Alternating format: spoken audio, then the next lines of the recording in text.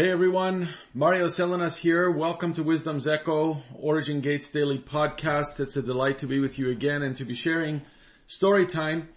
And today's story is one that comes from American history and one that's very important to me and something I've held on to for many years. And I'd like to set it up, share the story, and then tell you why I'm sharing it. So to set it up, I have to say that in our lives, especially those of us who are in any position of leadership, from time to time, we have to let some people go, which means sometimes as a leader, you have to fire someone or you have to tell someone their services will no longer be needed. It's especially difficult when you're dealing with volunteers because they're volunteering their time and their energy and their resources to be a part of the organization that you may be leading. In our case, for many years, we led a church or churches, and it was hard to tell a volunteer who's well-meaning and generally committed that they weren't cutting it and they had to move on and do something different in the organization or be gone altogether. But beyond leadership, there are also times as individuals who are in relationship with others that we have to let them go from our lives. They are toxic to our lives. They are doing things, saying things that are bringing us down or are in no way edifying us, and the relationship is not growing, it's not developing, it's not bringing out the best in everyone. And there are times you have to move on, especially when your understanding and your knowledge and your revelation bring you to another level of spiritual awareness and even intellectual understanding. There are some people that are just willing to stay at the same level. Sometimes you have to let them go and move on to the next level where there are individuals so ready to receive you and so glad you've joined them at that level. And so the story that I want to share with you today comes from American history, as I said before, and it comes from the presidency of Harry Truman, whom I find to be one of the greatest presidents of the United States for many different reasons. He was faced with extraordinary difficulty and responsibility. He was the one who had to end the Second World War. He was not elected president to begin with. He was vice president, and then the president died, and he ended up having to take over about 95 days, I think, into the president's presidency. And he was an extraordinary leader, and one who is the only American president to not have a college education, actually. He graduated high school, went into the military, and then got involved in politics from there. And I find him outstanding. There are, of course, many controversial decisions he made, including the dropping of the bombs in Hiroshima and Nagasaki and many other internal issues that he handled that are controversial. And I do find fault with some of his decisions and some of his life choices, but for the most part, I admire him. And one of the reasons I admire him is because he could make the hard call and was very decisive when he had to make a difficult decision. And one of the hardest decisions he had to make, and by far one of the most controversial was in the States, was that he fired the commanding general of the army, who was General Douglas MacArthur, who had pretty much closed up the war in the Pacific, was leading up the war effort in the Pacific, and was renowned for some of his accomplishments there, and also going up the chain all the way up to becoming a general. His achievements as a military officer are legendary in the United States annals of history. And President Truman fired him for insubordination. It's a matter that's too long to explain here, but basically those are the terms. He was insubordinate to one of the president's orders. The president felt he had grounds to fire him on and did fire him. And Douglas MacArthur then had to come back to the U.S. after being fired as the general. And it was basically a dishonorary discharge. And he landed in New York. That was the first port of entry into the States after being fired and being relieved of his command in the Pacific Theater. And when he landed in New York held for him a parade that was, up until that point, the largest parade ever held in New York for any reason.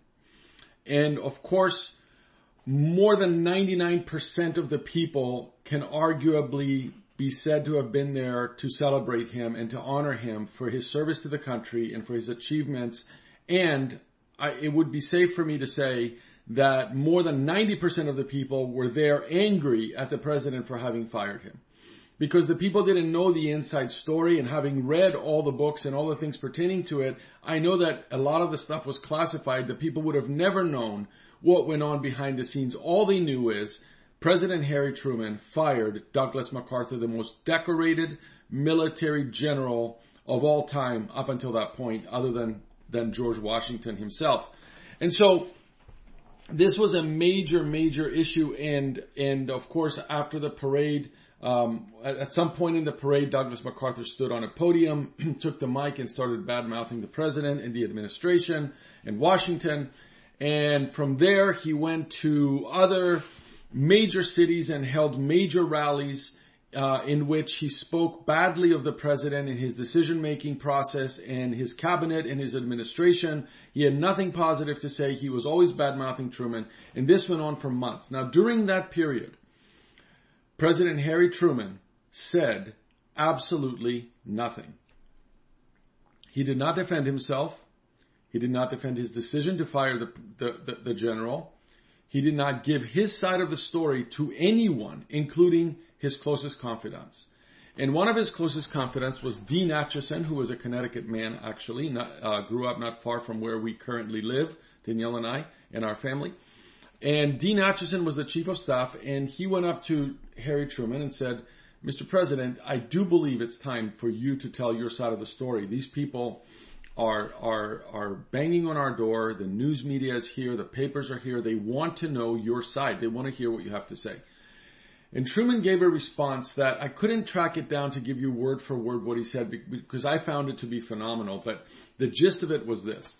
People can only handle so much negativity when it comes to the President of the United States and the direction of their country. Douglas MacArthur is spewing venom at a rate that is creating a web of hopelessness that this nation cannot handle right now. And they will be done with him not long from now because they'll be tired of, excuse me, they'll be tired of hearing the negativity. And so he still said nothing, President Truman. And Douglas MacArthur went from city to city, from parade to parade, from celebration of his life and service to another. And one day, they booked a large theater somewhere in the southern part of the States. I don't remember the exact city. But when it came time for him to get up and speak, the front, even the very front part of the theater had not been filled. And the people who organized the event panicked.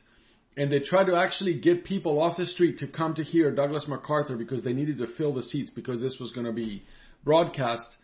And basically, MacArthur knew he had been done. After that event, he had no more events. He had no more parades, nothing to say anymore. The people basically, the crowds dwindled down to almost nothing. And after they couldn't fill a movie theater, he was done. And the reason he was done is because Truman was right. His silence, the president's silence, was more powerful in the long run than anything negative MacArthur could say against him. The fact that he kept shooting his mouth, but the president remained silent, worked against MacArthur and in the favor of the president. And then when finally MacArthur stopped making appearances and things were able to be shared, the president was able to say a few things that brought the record right. And it has remained that way ever since.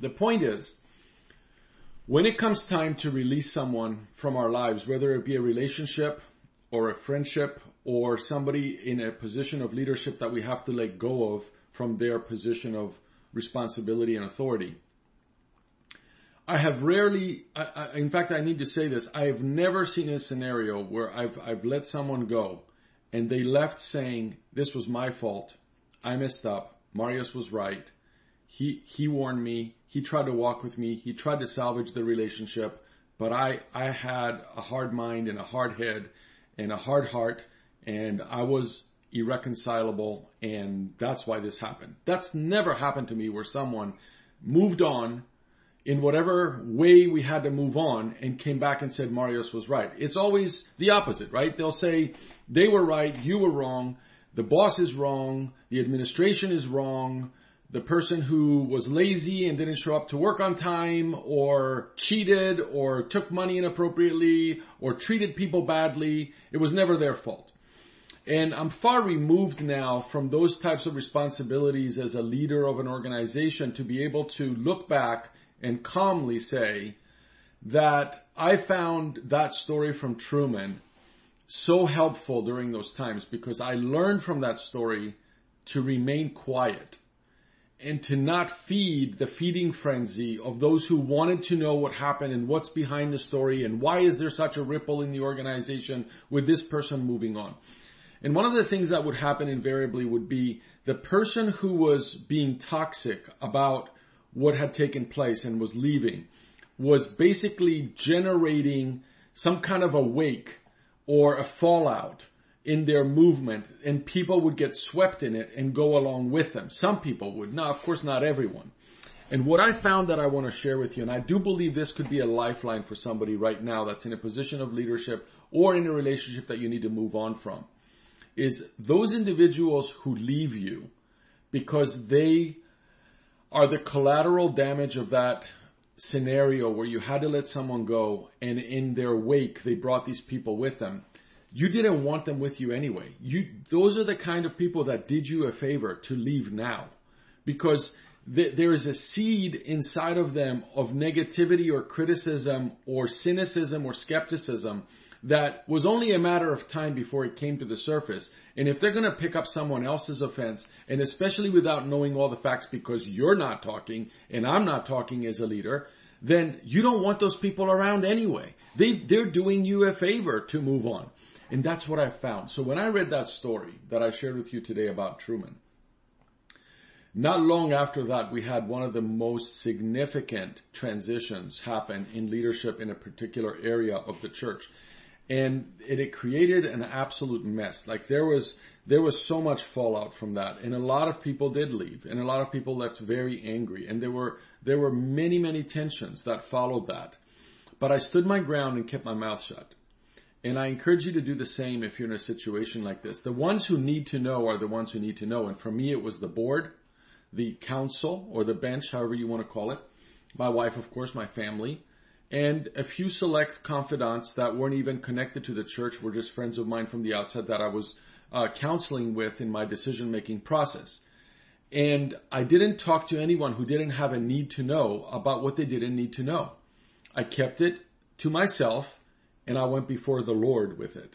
And I tell you, when you stay silent before men, and you appear before God with all of your cares pertaining to individuals, men and women, children, young people, whatever it may be, there is a power stance that you are taking. And I love when David says to his soul, "Be silent, my soul, and look to God, for He alone is your rock and your salvation." I love that scripture in Psalms because he commands his soul to be silent. As a spirit being, David commands his soul to stand down. The emotional upheaval of losing someone like Ahithophel from his own life, or his own son Absalom usurping the throne. All these things were so hurtful and painful. And yet David told his soul to stand down and to be silent. To be silent before the Lord, because the Lord knew what was right and what was wrong, what was happening all around him. And I would say that to you, the Lord knows. And His justice system is absolutely impeccable. It is absolutely certain that His justice will prevail for you, for me, for all of us. So I want to encourage you, if you're facing a situation where you have to cut ties, you have to separate paths with someone, do it. Don't hesitate. Don't compromise. If you've done all there is to know to be at peace with people, it says in Romans 12, it says, do everything that is in your power to be at peace with everyone. If you've done that, you've done your part. Let the Lord take care of the rest. But don't let these relationships or individuals that are working for you or around you that are hindering the operation pull everything down with the way they're operating and acting and the way they've become. So I bless you with that. I know it's a little more of a negative subject than the ones I normally bring, but it's something that I think is so essential. And I learned so much from that particular incident in Truman's life. I read it in the book called Truman by David McCullough. My interns all had to read the book Truman. They all kind of hate me for it because it was a 1,000-page book. But I hope they got that as much as I got that lesson, and I hope it stays with them and it stays with you. Until we speak again, I bless you in the name of Yeshua. Shalom.